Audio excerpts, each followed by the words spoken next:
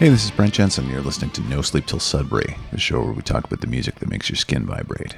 The show is brought to you by Pariah Pickups. What you want, what you need, what you love. Check them out at pariahpickups.com. And if you want to support the No Sleep Till Sudbury podcast on Patreon, just go to patreon.com/Brent Jensen Music for details. And once again, I'm also available for music-based speaking engagements. So for more information on that, visit brentjensenmusic.com or email info@brentjensenmusic.com. All right, this week I want to pay tribute to the memory of a very talented and popular musician, and by all accounts, a really terrific human being, Foo Fighters drummer Taylor Hawkins. Learning of the passing of musicians we admire and love is always difficult, but it's a little more difficult when they're younger. The shock runs a little deeper, and there's an added dimension to the sadness in considering a life cut much shorter, so much earlier. Regardless of how they go, it's a waste, and it's a tremendous shame. And in the case of Taylor Hawkins, this couldn't be more true. Oliver Taylor Hawkins was born February 17, 1972 in Fort Worth, Texas. The Hawkins family moved to Laguna Beach in California 4 years later, where Hawkins would grow up. He graduated from Laguna Beach High in 1990. Hawkins grew up idolizing classic rock drummers, people like Phil Collins from Genesis, Ringo Starr from the Beatles, Derek and the Dominoes drummer Jim Gordon, and Neil Peart from Rush. But Hawkins' two major inspirations were Queen drummer Roger Taylor and Stuart Copeland of The Police. He claimed that the styles of these two drummers shaped a wide playing style spectrum that he would consider his foundation as a player. Hawkins would play along to Queen and Police songs as a kid to hone his skills, most often Queen's News of the World record. Neil Peart and Rush would lead Hawkins to Genesis and their 1977 live record, Seconds Out.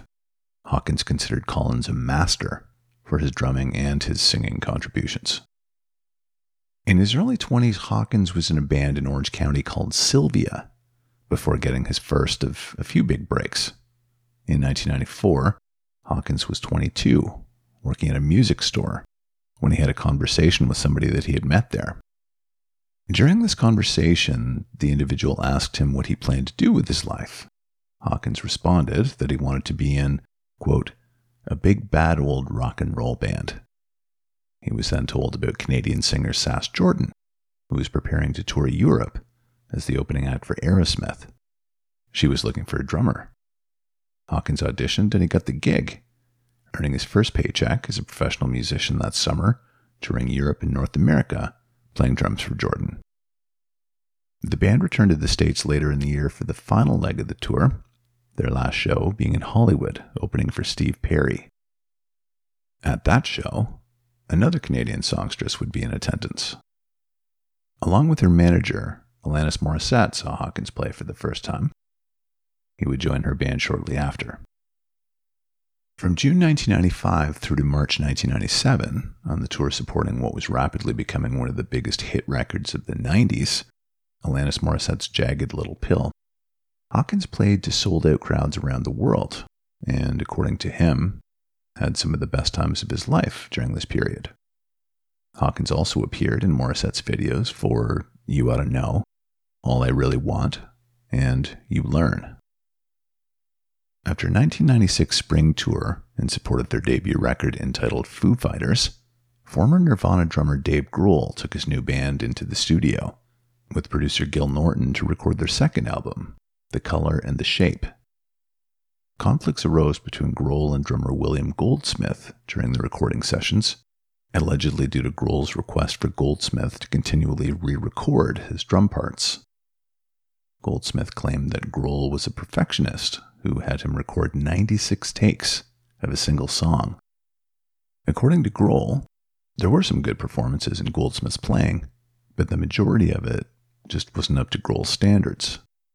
The band elected to take a break from recording, regrouping in Los Angeles in early 1997, more or less re-recording the entire record, with Grohl recording all the drum tracks. Goldsmith was not informed that this was the case, learning later from then bassist Nate Mendel that his tracks were deleted and re-recorded by Grohl. It was later suggested by Grohl to Goldsmith that he remain with the band as a touring drummer only, spurring Goldsmith's departure from the band. The Color in the Shape was released on May 20, 1997. Dave Grohl and Taylor Hawkins were acquaintances around this time, and Grohl called him for his input in seeking a new drummer to join the Foo Fighters. Grohl made this call assuming Hawkins was not at all interested in leaving Alanis Morissette's touring band, given the fact that she was a bigger act than the Foos at the time. Much to Grohl's delight, however, Hawkins suggested that he be the new Foo Fighters drummer, telling Grohl that he wanted to be part of an actual band, rather than just a drummer for a solo act. So on March 18, 1997, the Foo Fighters announced Taylor Hawkins would be their new drummer. Hawkins' first appearance with the band was in the music video for their new single, Monkey Wrench, even though the song had been previously recorded before he joined the band. In addition to playing drums with the Foo Fighters, Hawkins also played guitar and piano on a number of recordings. He sang on a Foos cover of Pink Floyd's Have a Cigar for the Mission Impossible 2 soundtrack. He also sang lead on In Your Honor's Cold Day in the Sun and Sunday Rain from Foo Fighters' record Concrete and Gold. And of course, he's well known for his live lead vocal on Queen's Somebody to Love. Hawkins was a regular songwriting contributor as well, being named as a co-writer on every Foo Fighters album since 1999's There Is Nothing Left to Lose. Hawkins often collaborated with other musicians outside the Foo Fighters, contributing to several side projects. In 2006, he started Taylor Hawkins and the Coattail Riders, reuniting with former Morissette touring bandmate Chris Chaney. The Coattail Riders released 3 records and featured appearances from Queen's Brian May and Roger Taylor, Cars guitarist Elliot Easton, and his pal Dave Grohl. Hawkins also fronted a cover band called Chevy Metal with his buddies Mick Murphy and Wiley Hogden, releasing an album called Birds of Satan in 2014. During the pandemic, Hawkins collaborated in his Los Angeles home studio with Chaney and guitarist Dave Navarro, calling the project NHC. Last year, Grohl would refer to Hawkins as his brother from another mother, his best friend, and a man for whom he would take a bullet, in his memoir entitled The Storyteller, Tales of Life and Music. An excerpt from the book reads, "During his stint as Alanis Morissette's drummer, long before he became a Foo Fighter, we would bump into each other backstage at festivals all over the world. And our chemistry was so obvious that even Alanis herself once asked Taylor, 'What are you going to do when Dave asks you to be his drummer?' Part Beavis and Butthead, part Dumb and Dumber, we were a hyperactive blur of air drumming wherever we went." In August 2001, Hawkins overdosed on heroin, leaving him in a coma for 2 weeks. Grohl was said to have been in the hospital at his bedside for the duration of those 2 weeks, until Hawkins woke up. During his hospital stay, Grohl publicly shared that he was prepared to quit music. The song On the Mend from the 2005 Foo Fighters record In Your Honor was written by Grohl about Hawkins while he was in his coma. For his part, Hawkins had this to say about the overdose. "I was partying a lot. I wasn't a junkie, per se, but I was partying. There was a year where the partying just got a little too heavy. This guy gave me the wrong line with the wrong thing one night, and I woke up going, 'What happened?' That was a real changing point for me. I'm lucky. I'm real lucky." In that same interview, Hawkins also indicated that he was now sober. In speaking with Rolling Stone magazine about his health in 2001, Hawkins said, "I'm healthy. I'm good. I get sinus infections really bad. But I just found out from my doctor. I got all my blood tests and my heart and everything checked, and my doctor goes, 'Dude, you're in amazing shape. Your heart's big, but it's because you exercise a lot. It's like a runner's heart. And that's fine.'" Emergency responders received word on the evening of Friday, March 25, about an individual suffering from chest pains in a hotel north of Bogota, Colombia. An ambulance was dispatched to the scene.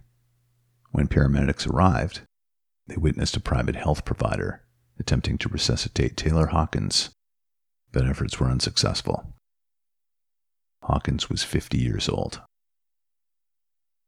On March 27, Colombia's Attorney General stated that initial urine toxicological analysis found 10 different substances in Hawkins' system at the time of death, including THC, tricyclic antidepressants, benzodiazepines, and opioids. Substance volumes were not provided, and the investigation continues. The preliminary cause of death was listed as cardiovascular collapse. An autopsy revealed that Hawkins' heart weighed 600 grams, twice the size of a man's heart, his age and size. Last December, the Foo Fighters were forced to cancel a scheduled appearance at the Formula One Championship race in Abu Dhabi. The band issued a statement apologizing for the cancellation due to an unexpected turn of events, but no further details were issued. A promoter for the event later alleged that a member of the band had to be hospitalized before boarding their flight.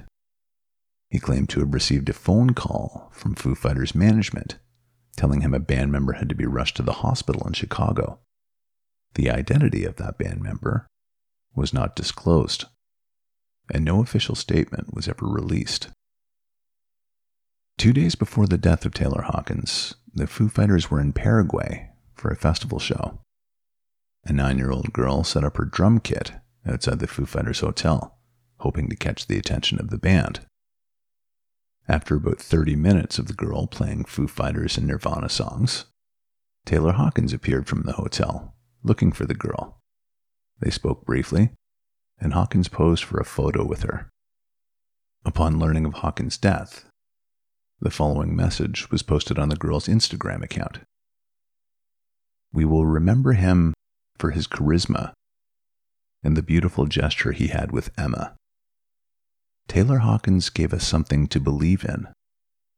He was, and always will be, an inspiration." Rest easy, Taylor Hawkins. This has been No Sleep Till Sudbury with Brent Jensen. Till next time, folks, take good care.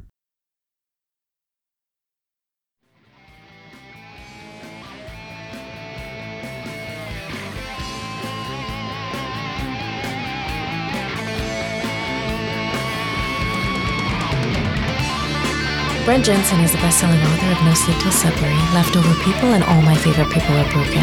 All titles available in stores and on Amazon worldwide.